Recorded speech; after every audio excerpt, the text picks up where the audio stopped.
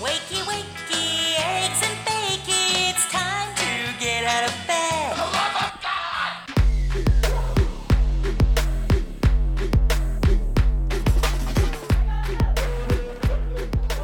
Good morning, or afternoon, or evening, whatever time you're checking this episode out. This is For the Love of God, and this is your host, Jason Lombrick, back again with another Sunday Shorts. And today we are going to be talking about 5 ways to grow closer to God. Have you ever prayed and wondered if God was listening? What about asking God to speak to you, but all you hear is the quietness that surrounds you? Well, I'm here to say that I have experienced both. God has always been and always will be ever present in our lives. However, He especially makes Himself known during our trials. That is one of the many wonderful aspects about Him. Now, I realize that everyone has a different approach to how he or she builds a relationship. However, here are a few things that have worked for me in strengthening my relationship with Christ. Number 1, set aside time for God each day. God wants a relationship with you. Starting and ending your day in prayer is fantastic.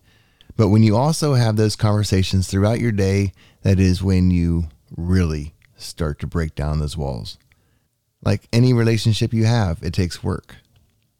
Build a relationship with the Lord by using prayer, meditation, and getting into His Word every day. Number 2, start a daily devotional. Now, there are lots of great devotionals out there. The one I have been reading is called 40 Days with Jesus. It's a 2-book set brought to you by the creators of The Chosen, written by Amanda Jenkins, Kristen Hendricks, and Dallas Jenkins. It's amazing how many times God speaks to you while you're reading a devotional. Number 3, listen to worship music. Now, I myself was not one that listened to Christian music until I became the drummer for our worship team at church. And it's pretty incredible how bringing music along with a great message can move you.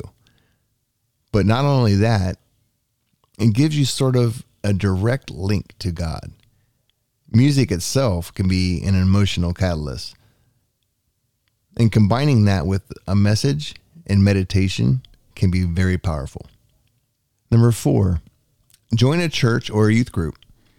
Not only to learn more about the Word of God and clear up any confusion you may have about a certain scripture, but getting into fellowship with like-minded people can not only provide fulfillment in your life, but also in others that you spend time with.